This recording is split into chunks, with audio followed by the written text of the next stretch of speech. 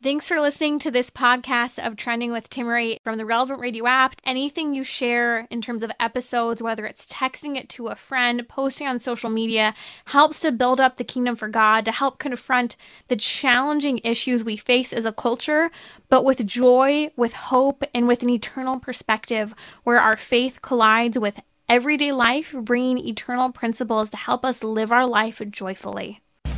So, what's trending? Bridging your Catholic faith with your everyday life. You're listening to Trending with Timmery on Relevant Radio.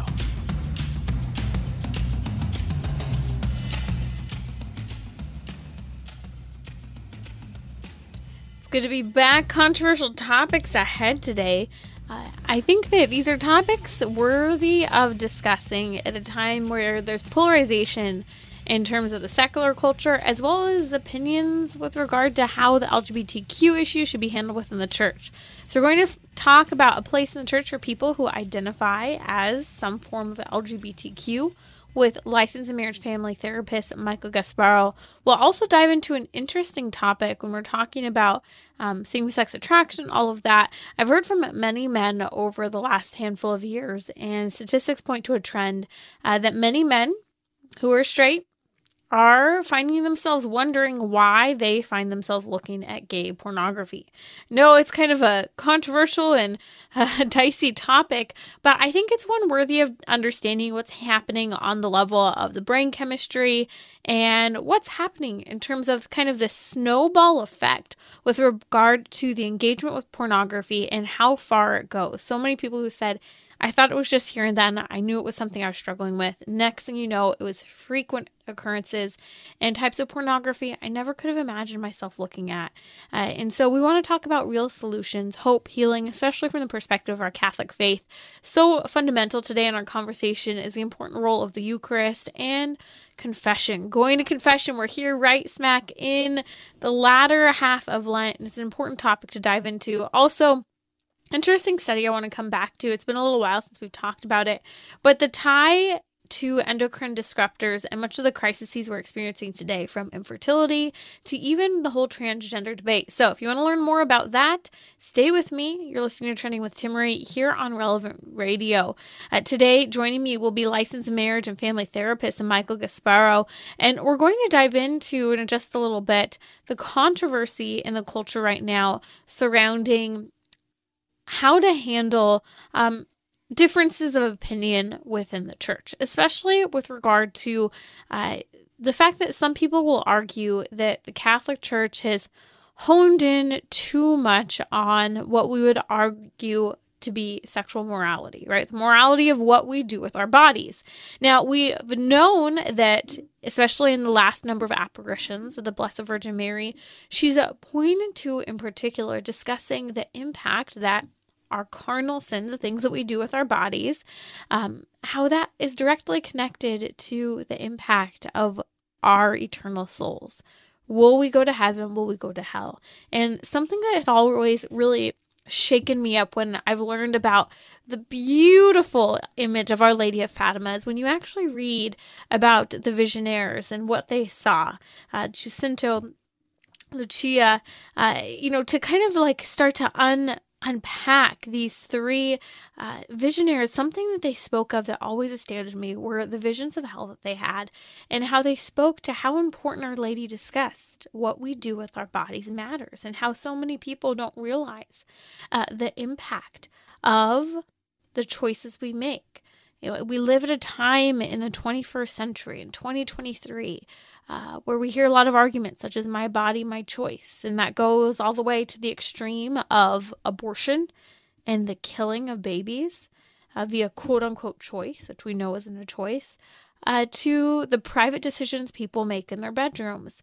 And many people say the church should get out of my business, and the church should welcome me, and I should have the ability to fully participate in the life of the church without any interference in terms of how I live my life. And so here we are steeped in the midst of a great controversy, even within the church. Some people, even leaders within the Catholic Church, saying that maybe we need to take a softer approach to the LGBTQ crisis or any number of issues having to do, again, with our carnal choices and carnal desires and how that fits into our Catholic faith. So joining me now to discuss is Catholic licensed and marriage family therapist Michael Gasparo. He's on the front line of addressing specifically the issue of same-sex attraction and gender dysphoria. He specializes in working with this populace, and he has his own personal story he shared as well here on Trending before. Michael, I want to talk about this whole idea of having a place in the church when, all of us at certain times struggle to live that, quote, ideal that the church is calling us to when it calls us to conversion. Welcome back to Trending. Thanks. Man, this is a $1 million question, especially in the West, but I think around the world, we're all trying to figure out how can we include all people, how can we make at the center of our conversation those who are marginalized and really advocate for them, but also retain our Catholic identity and not soften our ideal vision of a beautiful life that God is inviting us to. And that's where these tensions really start to emerge, I think. And I think there is a controversy and then a legitimate concern and then a theological debate occurring. The controversy is the stance of the Catholic Church holds on LGBTQ issues. The stance the church holds isn't going to change. People may try to want to change, whether or not something is a sin or not, that's not going to change. But I think there is a legitimate concern, no matter how often people try to debate the moral theology of those actions, there is concern, and I think it's legitimate, that everyone has a place of being welcomed, and invited in the church, and not feeling like they're the only ones with a target on their back. And I think that's important. And I think that, in the midst of that conversation, there's some legitimate topics that need to be discussed. And I get it when some people say, man, there are particular sins, let's, specifically addressing the sexual moral life, LGBTQ issues, divorce, what used to be called shacking up, I'm told not to call it that because it's not the way to refer to it today, but living together, that, some people, even who are single parents, feel singled out, like they don't have a place per se in the church. But what needs to be discussed is, I think that we've fallen away in the church from this whole idea overall that we're all called to conversion. And in a certain respect, we all have targets on our back that in our own way, we are struggling and suffering with sin. Just certain sins are more prevalent in our modern day culture today. Yeah, and I think one interesting angle to the controversy around this, like you're talking about with regard to inclusion and what does it mean for participation. Let's talk particularly about at Mass, because a lot of this controversy centers around how do people get included and feel included or are encouraged to be partaking in the Eucharist. I think it is worth noting. I believe it was a Gallup poll. Don't quote me, Timmery, but it was a couple years ago. And it was a Gallup poll or Pew Research Center poll. It was one of the major polling organizations that said 13% of weekly Mass attending Catholics agreed with the church teaching on contraception. So that was already 13% was a subset of, that's weekly Mass attending Catholics. It's already a smaller percentage of Catholics in the United States. And only 13% of those agreed with the church teaching on contraception. So an embarrassingly small percentage of Catholics agree with the church teaching on contraception. And we don't have like some kind of metal detector or contraception detector we're asking everyone in the church to walk through to see whether or not they can take the Eucharist. So I can empathize when leaders in the church who are more shouting for the word is inclusion of LGBT members of our community in the Eucharistic life of the church. I can empathize with them saying, where is all the outcry over almost the entirety of the American Catholic population who is also participating likely in grave violations against the church teaching around sexuality? Why is nobody talking about that? Why is nobody saying anything about that? And why are we singling out men and women with same-sex issues for whether or not they're worthy to participate in the Eucharist. So to his, not just one person, but leaders in the church's point on inclusion, really, I keep coming back to this idea that comes to my mind, Timmery, is why are we not each more focused on ourselves? So why can't I say, like, what is my own struggle and my own issue with my conscience that is maybe why I need to come to the Lord with humility about the Eucharist as opposed to everyone else's particular issues? Yeah, and I want to incorporate the LGBTQ side, but I'd like that you're focusing on that, Michael, for a moment, and you're here. And if you're just joining us, you're listening to Trending with Timmery. That's licensed marriage and family therapist, Catholic therapist Michael Gasparo, who's on the front line, especially addressing the issue of same-sex attraction and gender dysphoria. Much of the debate today, Michael, about church leaders talking about whether or not someone should receive communion or not, comes back to this fundamental idea that all of us are invited to the Catholic Church, but all of us have this responsibility, this culpability, to really look at how we are alienating ourselves from the life of the church and that authority with which God is calling us to live by and to follow in his authority. And when you bring it back to the Eucharist, I think the debate is really, is due to the fact that so many people don't believe in the true presence of our Lord Jesus Christ in the Eucharist, that to many people, I think it's not very significant. And out of a culture of respect for God, but also respect for what the Catholic Church teaches, that Jesus Christ truly is present, body, blood, soul, and divinity, there's a lot for us to ponder. And there's a difference between us showing up at church and knowing that we belong, we are welcomed, and a difference between that and humbly recognizing that we're called to receive the grace of the sacrament of confession before we demand the grace of Holy Communion at Mass. So we have to prepare ourselves, right, to go to the wedding banquet, to go to the Eucharistic celebration, and not just assume, any of us, that we're just worthy. And I think that that's the problem. One, we don't believe, enough people don't believe in the Church's teaching that Jesus Christ is truly present. And many of us fail to receive our Lord Jesus Christ with regard to having been cleansed and purified by the grace of the sacrament of confession. And I think part of this is also a bigger picture discussion around how do we catechize ourselves and how do we help learn about our faith individually, and then also how do we correct mass confusion amongst the Catholic populace in general, because this is a very known issue as well. You just highlighted the aspect about the real presence. I'm talking about contraception. But these are major areas of significant concern with Catholic teaching, not because we're fussy and we just want to get into people's business, but because the Church has something important and beautiful to say, which we can also discern through our own eyes and ears, through our observation of natural moral law. So why? That's the big thing I keep coming back to during this conversation. Why does it matter? And I think it matters. The conversation is important because God has something really special he's inviting us into. And I think it's important to talk about it so we can try to find pathways for people to come back to the Eucharist, not just to say who shouldn't be participating, but we have to broaden our discussion beyond just what person in this particular group does or does not deserve to participate in the Eucharist. More that deeper question you're asking, Timmery, which is, what is the nature and purpose of the sacrament? How can we all be more inclined towards approaching it with an open heart and humility? And I think that will get us to a better starting place than pointing fingers at which group is more or less worthy to receive.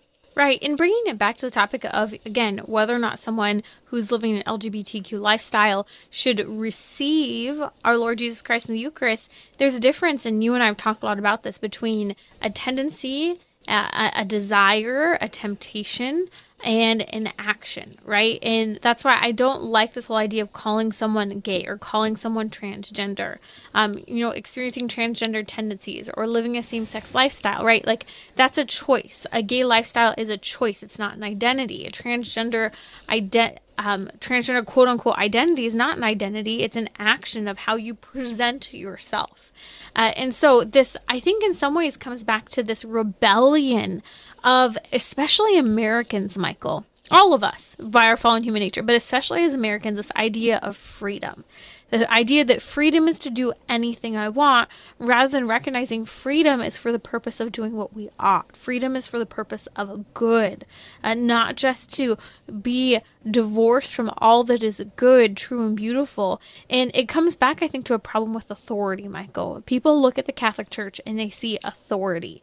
They think of, paternity, maternity, patriarchy, right, which are controversial words. But in a certain respect, it's like an analogy.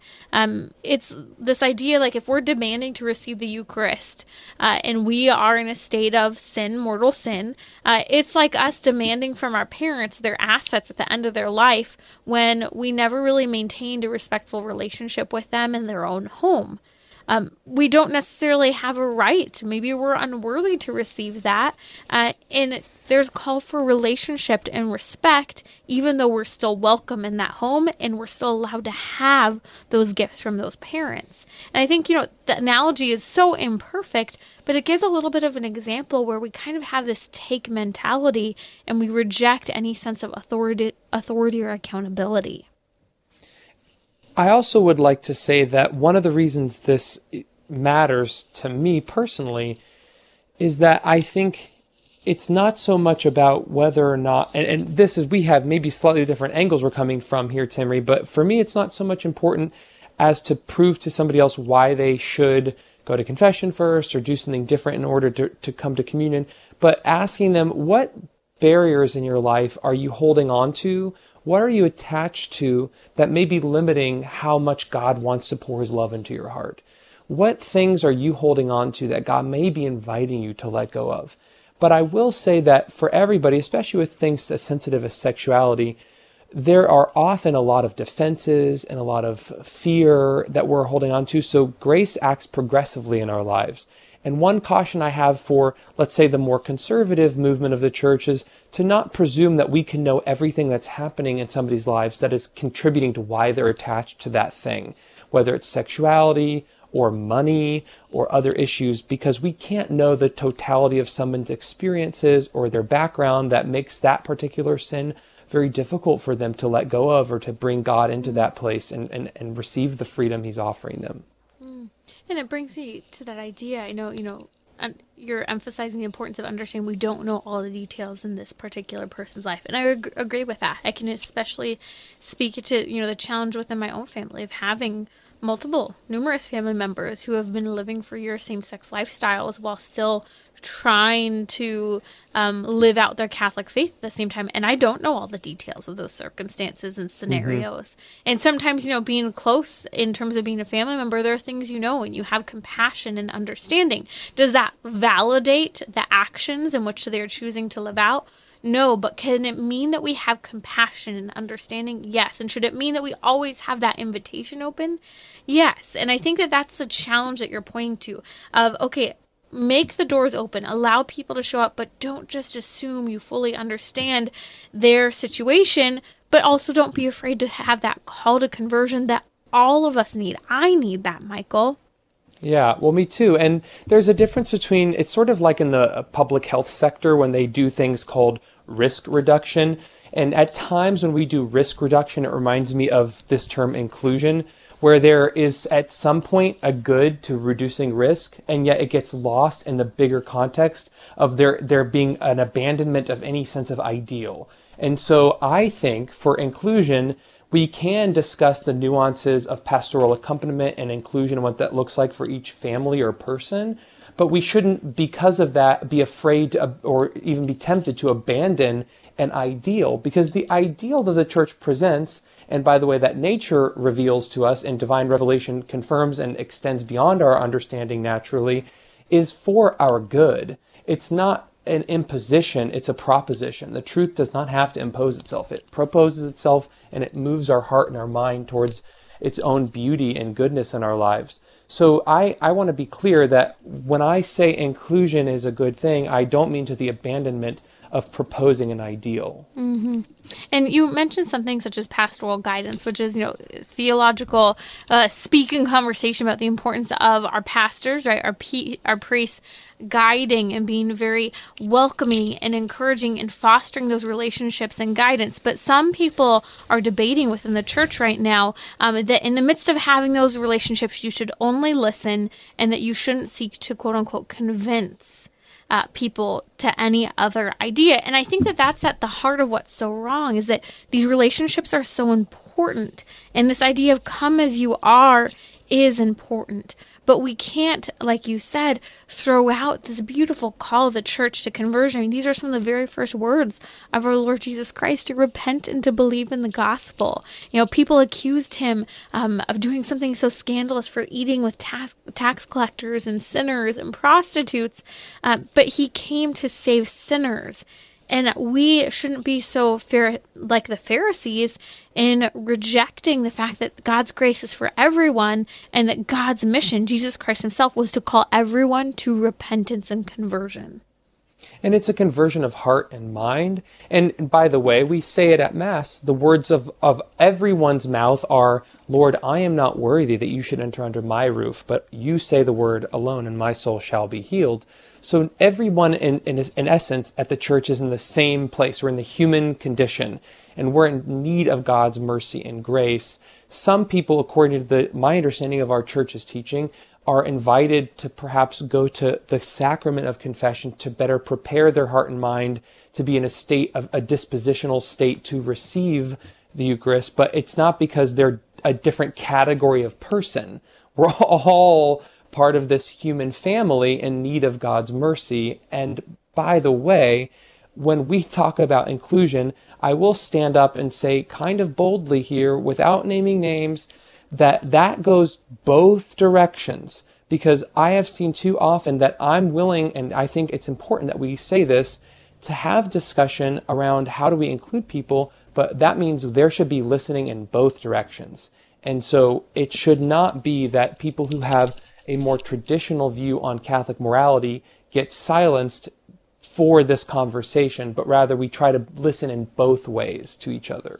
And you mentioned a moment ago, the role of when we're about to receive communion,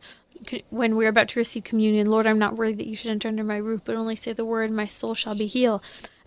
God is so good in the construction even of Mass itself, having the Confiteor, that penitential prayer when we say through my most grievous fault, therefore I ask brothers and sisters, right? We turn to our brothers and sisters asking that forgiveness, but asking God's forgiveness. And we have this responsibility to ask our neighbor's forgiveness, to ask God, though, for his forgiveness and his mercy. Like, the whole Mass is designed to fill us with that grace so that we can become vessels of God's grace in the culture, and in the church itself, to be united with him. Like, conversion is so important. Humility is so important. I think that, again, that whole, problem is sometimes we come to church demanding communion without the humility to first receive the grace of confession that we all need. And here we are right smack in the middle of Lent, prepared and able and worthy to do that. And I appreciate, Michael, your candidness that, as some church leaders are in the midst of this debate over,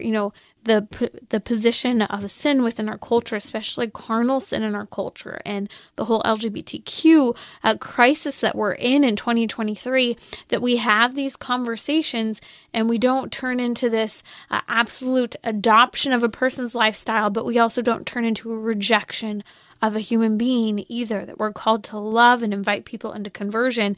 And that's difficult. I think about St. Mother Teresa herself, Michael, and how she went into the sickest, poorest areas out of love, not asking whether they were worthy to receive care and love and mercy and treatment, but she was willing to get her hands dirty, to reach down and care for the sick and the poor and those in need. And we have that responsibility to follow the story in the lives of the saints in doing the same.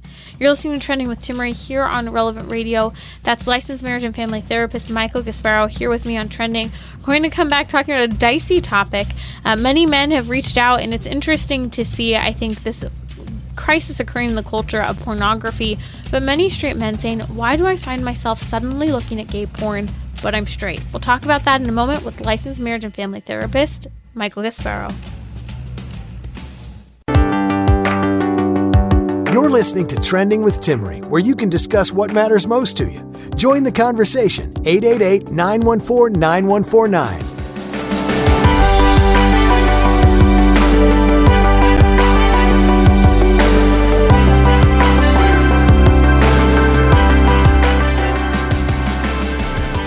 Welcome back. More controversy on the topic of contraception. We'll talk about that in a little bit. So hot topics today. This is the day we've been talking about the LGBTQ crisis and how to reconcile that in the context of the church. I know I have family members, I have friends who have lived out same-sex lifestyles, who have struggled with gender dysphoria. There's no singling out. These are important topics that we want to dive into and talk about, especially from the perspective of the Catholic Church. Joining me now is licensed marriage and family therapist Michael Gasparo. This is probably next few minutes, maybe a topic that will just give a little bit of a little ears warning. A lot of men have been writing to me on this topic, and it's a trend that people are experiencing, but not a lot of people want to talk about out loud. And it has to do with the crisis of porn in our culture. A vast majority of men look at pornography today, and a growing and high number of women. First-time exposure to pornography on average is really between the ages of 8 and 10 years old. I've talked to so many men who have shared with me that their pornography struggle began around 8 or 10 years old, and it turned into an addiction as the years went on. I've talked to so many women who have said, it feels so wrong that I'm looking at pornography, especially as a woman, something so off about it, but no one's really talking about this. Well, let's talk about that. I want to throw out that resource, integrityrestored.org. If you're struggling with pornography and want to take back your sexual integrity, integrityrestored.org is a great resource. But one question I really want to address today, and again, little ears warning, with licensed marriage and family therapist Michael Gasparo, is a question I've been asked many times, Michael, and I will throw this question to you because it's been asked by listeners. I am a straight man. I'm married. I have children. Why am I looking at gay pornography today? I'd like to unpack some of the psychology of what's happening. If you could help us to start unraveling this, Michael, I think there are a lot of men today who would really, benefit from this conversation. Well, when men look at images online, they're looking for things that could help trigger some kind of emotional response. And so one of the things I like to look for with clients and in general in the conversations I'm a part of in professional organizations about pornography use is thinking about pornography use as more than just a sexual outlet, but thinking about it as some kind of compensation for emotional dysregulation or stress or procrastination. So that way we don't get tempted as quickly to categorize our sexuality by the images we look at, or even maybe excuse it as just being a part of our biology that we need to look at pornography. That'd be one starting place, and we can jump further into that from there. Okay, you covered so many important things right now that are important. I just want to highlight 3 things that you said for those who are with us here. One, understanding that we look at images online, pornographic images, to trigger emotional responses in our bodies as a distraction maybe from something else. You didn't mention, but I'll throw in there just the triggering of that mental cocktail in our brains. It's released the serotonin, the dopamine, the oxytocin, all of these chemicals that give us a sense of pleasure that helps to, regulate our emotions a certain respect, which is why many people turn to it. But you, I think, just hit the nail on the head that when we look at something that is so outrageous and so extreme as pornography and different types of pornography that we found shocking and not part of our normal life. And maybe you're at the point of gay pornography or child pornography, as horrific as that is, that you're not quick to categorize that as your new sexual identity or proclivity. Can you drill down on that a little bit more? Well, with regard, first of all, to same-sex images, since that's where this conversation has started for today, a lot of people seek images online to trigger an emotional response, like you just said. So for some people, there's different theories, but one theory is polyvagal theory, that different parts of the brain are in a state of stress or heightened fight or flight response, and that sexualized images release that flood of neurochemicals, neurotransmitters like you're talking about, like dopamine and serotonin, to help restore a sense of equilibrium in our brain and in our body. Therefore, we feel more relaxed or relieved. And in this regard, the first images, we become less rewarded by them. So if a man has, predominantly opposite sex attraction, Timmery, it may be that at first the images of women or the images of men and women together are triggering a strong, let's say 10 out of 10 dopamine response or serotonin response in the brain. But as we gain tolerance to certain images, we get less reward for the same input. So whereas before 1/4 gave us 1 gumball, now 3/4 are required to give us 1 gumball. This is how addiction works. It creates tolerance to the same stimuli. And then we need heightened stimuli to get the same level of dopamine or serotonin. So one theory, and again, we're not speaking in absolutes here, is that as men become accustomed to certain images, they seek more extreme images that are more taboo and might trigger a heightened response that they used to get from their entry-level images. And this is one theory as to why some men with predominantly opposite sex arousal are drawn towards more extreme images like same-sex pornography as they continue developing a tolerance and an addictive pattern with this type of response. And maybe you're sitting here going, but I thought I was the only one. You're not the only one. There's a study as far back as 7 years ago in 2016, a report published in the Archives of Sexual Behavior that showed that 1 in 5 straight men look at gay pornography. Now, that was 7 years ago. Michael, the pornography crisis, I would argue, has only gotten much worse since then. And it's not people outside of the church, it's people in the church. We were talking earlier about, there being a place for all of us called to the church, called to conversion, though, that there are these things that, man, we're struggling with as a culture. I mentioned earlier, Michael, Our Lady of Fatima, and how often she talked about sins of the flesh getting in the way of our salvation today. And that's why we want to talk about it, because I think sometimes people feel isolated, whether it's the LGBTQ crisis or maybe gay pornography, that they isolate themselves, that they feel judged, they feel separated because they're not living that ideal that we're all called to, but that we all fall short of, which is why we need God's grace. But that number, Michael, 1 in 5 straight men looking at gay pornography, you explained the fact that tolerance to the stimuli of pornography requires us to seek out more and more shocking things that people jump to, where, again, the topic of straight men turning to same-sex oriented content is overwhelming, and it's that need for that dopamine rush. So if a man is finding himself turning to extreme forms of these types of images online, what should he do to really work on reeling that back? And I'll ask a follow-up question after that. One important angle is we didn't talk about yet is that we touched on it briefly a little bit, that what you are finding erotically triggering in an image does not define your identity or even necessarily mean that you would like to enact that in real life. And so I remember I had friends from my teen years and in early 20s that were predominantly attracted to women, and a good friend of mine had told me that he found himself looking at these same-sex pornographic images, and he started to question his sexual identity, when actually for this person, it was really a masculine insecurity triggered, in his view at least, this temptation to look at same-sex images to try to better understand how he related to men in the images he was seeing. So aside from just the dopamine and transmitters and the more neurochemical-based view or lens we're looking through, I would also like to encourage the possibility of another angle, which is there is a crisis. Often in our culture we talk about this masculinity crisis. And so as young boys or emerging adult men start to have insecurities about their sexual identity as a man, they may find that those insecurities become types of proclivities that they seek images to resolve. And these same-sex images might be a way they're trying to resolve those insecurities of masculinity. Not to mention, Timmy, I've heard experts on this topic talk about how the most visible signs of arousal in images are often the male body because of how the body is. And so men can relate to that and sometimes find their eyes drawn to those parts of the body to help them relate to the images they're seeing. So some of this is tolerance neurochemically, some of it may be conditioning, what we call behavioral conditioning, and some of it may be masculine insecurity for heterosexual, straight-oriented men that are seeking these images as ways of trying to reduce their insecurities as a male.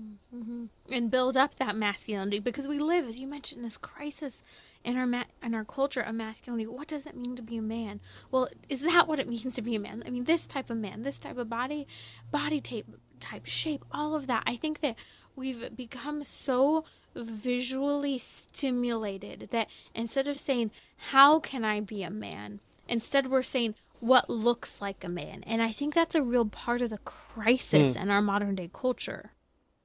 Yeah, and you are a man irrespective of what images you look at. And so when you find somebody that struggles with this, the first thing you said, how do we help men? Help them know that the fact that you've fallen down a rabbit hole and you've chosen to go down a path to look at same-sex sexual images does not make you gay. And I would encourage recommending that bring their despair or their distress around this to a close friend or pastoral support from their priest, so that they're not in shame and hiding and in isolation, because shame and isolation only cause these wounds and insecurities to fester. So that'd be the first step, is don't go through this alone. 2, you don't have to identify your sexual identity based on this struggle. And 3, if you're struggling with this, just be curious as a starting point. I wonder why these images are doing something emotionally gratifying for me, and can I find a better way to address, in a more authentic way to address this need? If, for instance, the need is feeling connected and grounded in my masculine identity, can I join a jiu-jitsu gym?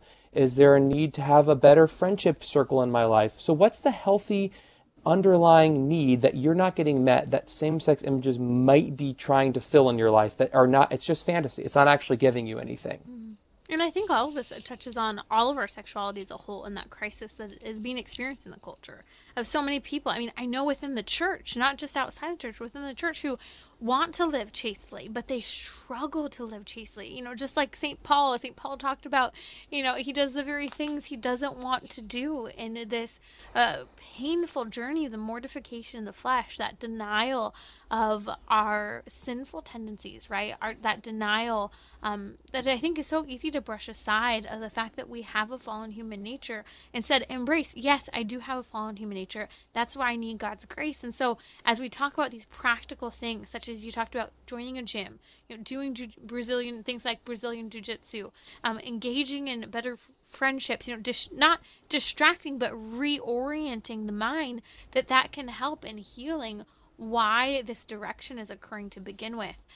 One thing I want to touch on, if you're just joining us, that's licensed marriage and family therapist Michael Gasparo.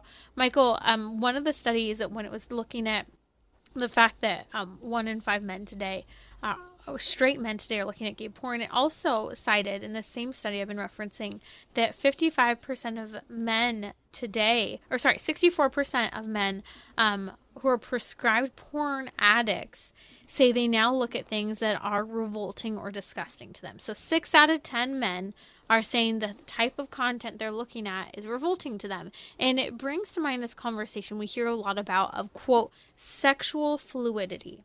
And people say, well, because you've had exposure to other types of images and ways of engaging, that suddenly you now find yourself to be fluid and you can swing in multiple directions. And that's just okay.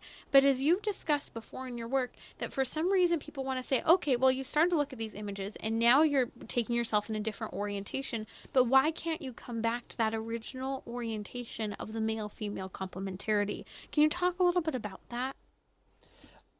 And not only is fluidity researched and documented by secular therapists and psychologists, but Catholics are having this conversation as well. And what you're highlighting is the hypocritical view that fluidity is allowed to occur towards the direction of same-sex sexuality, but is somehow considered unethical or strange or backward if it goes more towards the natural complementarity of sex between men and women, with the only kind of authentic sexual intercourse that there is. And I think it's really good that we're highlighting this conversation, because I know, let's just take it out of the idea realm and more into the practical, tangible realm. I have many friends and clients who have struggled with same-sex sexualized attachments, whether those are feelings, thoughts, behaviors, identity. And as they continue both to convert their life and heart according to God's grace in their lives and to address underlying psychological issues, they find that fluidity for them means more openness and receptivity towards the complementarity of them with the opposite sex. I know I was just talking with a dear friend yesterday who sent me a message through WhatsApp saying, we've got to tell more people. And she's an ex-lesbian identified woman married to a man who is an ex-gay identified man with 2 beautiful children and a thriving family life. And so these stories are real. These people are real. This is a story of hope and encouragement. And the church has got to paint a beautiful vision, not just saying, don't do this, don't do that, but saying, look at this beautiful alternative to help draw people's eyes towards the fluidity, as in quotes, that really leads us to flourishing. Fluidity should lead to flourishing. Michael, I so appreciate your take on this issue and for you being on the front line of addressing the crisis in our culture of everything surrounding the LGBTQ identity. If you want to find Michael, he's a licensed marriage and family therapist. We'll post a link to him. You can find him at catholictherapist.com along with other excellent Catholic therapists and some resources on this specific topic. If you find yourself looking at this content and you said, wow, I didn't know how I got here, there's a link to an episode on dopamine detox that we're posting in the episode notes. I find those at relevantradio.com. So, dopamine, we talked about, plays a big role in this, and sometimes we're addicted to the amount of dopamine we're turning toward. So there's that dopamine detox episode. Remember that the brain is resettable and self-healing, and therapy and these resources are so helpful. If you find yourself at this point saying, why, and why me? And I thought I was the only one, but you're not. And God's grace is enough. Rely on Him, turn to Him, run to Him in the sacrament of reconciliation. And if you or a loved one is struggling with pornography, be sure to check out the great resource, integrityrestored.org. That's integrityrestored.org. We'll post the link on social media as well as on the show notes. Thanks so much to licensed marriage and family therapist Michael Gasparo. We'll be right back talking about this transgender crisis and its connection to contraception. You're listening to Trending with Timmery, where you can discuss what matters most to you. Join the conversation, 888-914-9149. You're listening to Trending with Timmery. Okay, so we've been talking a lot about contraception recently, especially in light of what's happening with Roe versus Wade being overturned and the individual states fighting it out over whether or not each state will be a pro-life state, protecting the lives of women, the bodies of women, and the lives of babies, or whether that state will push for the radical endorsement of abortion through all 9 months of a woman's pregnancy. But at the same time, there's a push to make sure that in no way whatsoever access to hormonal contraception is lost in any way. Now, Michael Gasparo was here with us earlier on Trending. He was talking about how even the majority of Catholics are okay with hormonal contraception. No big deal. And it always fascinates me because time and time again, we hear these studies of how detrimental it is for our bodies as women.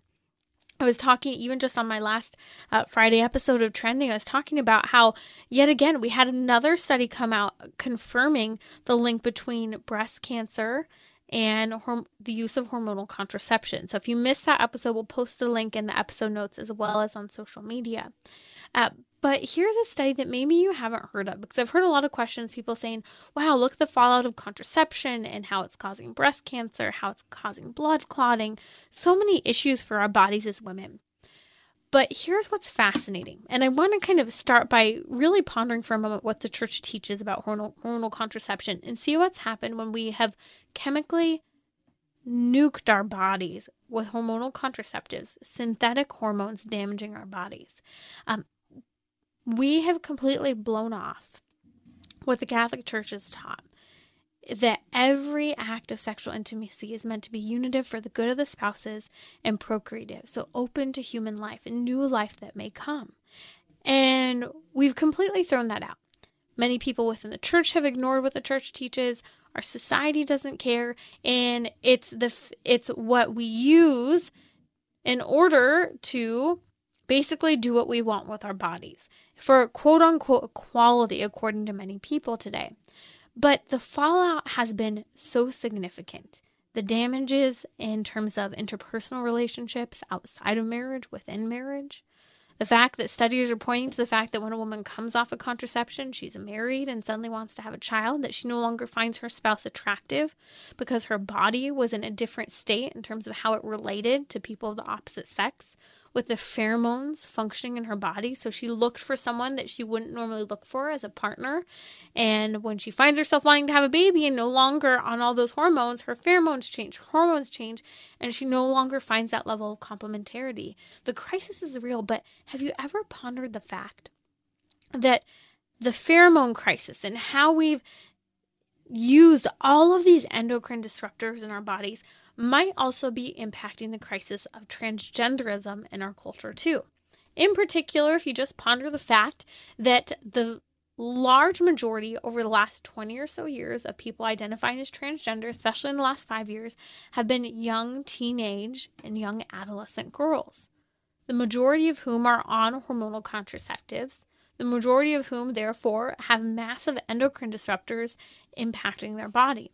Well, there have been a number of studies over the last handful of years studying the impact of fish and their use of hormonal contraception. Now, this sounds a little outlandish for some who have never heard of this before, but a study was done on Boulder, Colorado, coming out of some of the schools there in Colorado. Their studies have come out of France as well, on the fact that we have a significant amount of pharmaceutical drugs in our water system today.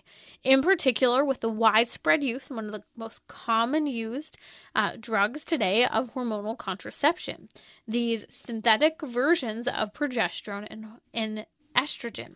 Now, what's interesting is that a lot of these studies have talked about how the repetitive use of hormonal contraception is leading to infertility in fish, or less fertility than is normal for fish. But another part of the study that's fascinating, and I'll post a link to some of this as well on social media, is how household pharmaceutical drugs going through the drains in our homes and contraception being flushed, whether it's through the sloughing off of what's not used by the body when we use the restroom, or just by pills being flushed as well, that these are actually causing these pills and even things such as cleaning agents and plastics and cosmetics, all of which are endocrine disruptors, as we know very clearly. I don't think anyone disagrees with this today. The research is out there. That's why we use hormonal contraception for what we do, and that's why people are converting from plastic to glass or plastic to cornware, and there's so much we could discuss there. But what's fascinating is that in 2010, Washington, D.C.-based Potomac Conservatory found that over 80% of male bass fish in the river there displayed female traits. So what happened in the research from the study, and it's really interesting, is that they were seeing from the chemicals within the fish and the overall health of the fish, the things never expected were occurring. One, they were recognizing that they were actually creating, through the impact of all of these chemicals, transgenic fish that allows us to see responses to these chemicals in the bodies of fish in real time. So things such as the fact that the estrogen has significantly been impacting the effect of the valves in the heart of the fish, that the offspring of these fish that are exposed to the endocrine disruptors, including hormonal contraception and the endocrine disruptors from plastic, that the offspring of these fish, even multiple generations removed from the exposure to such water, is actually, they're being rendered infertile, their fertility is being impacted, the sperm quality is reducing, or there's a lower sperm quality, fewer eggs are being produced by the female fish.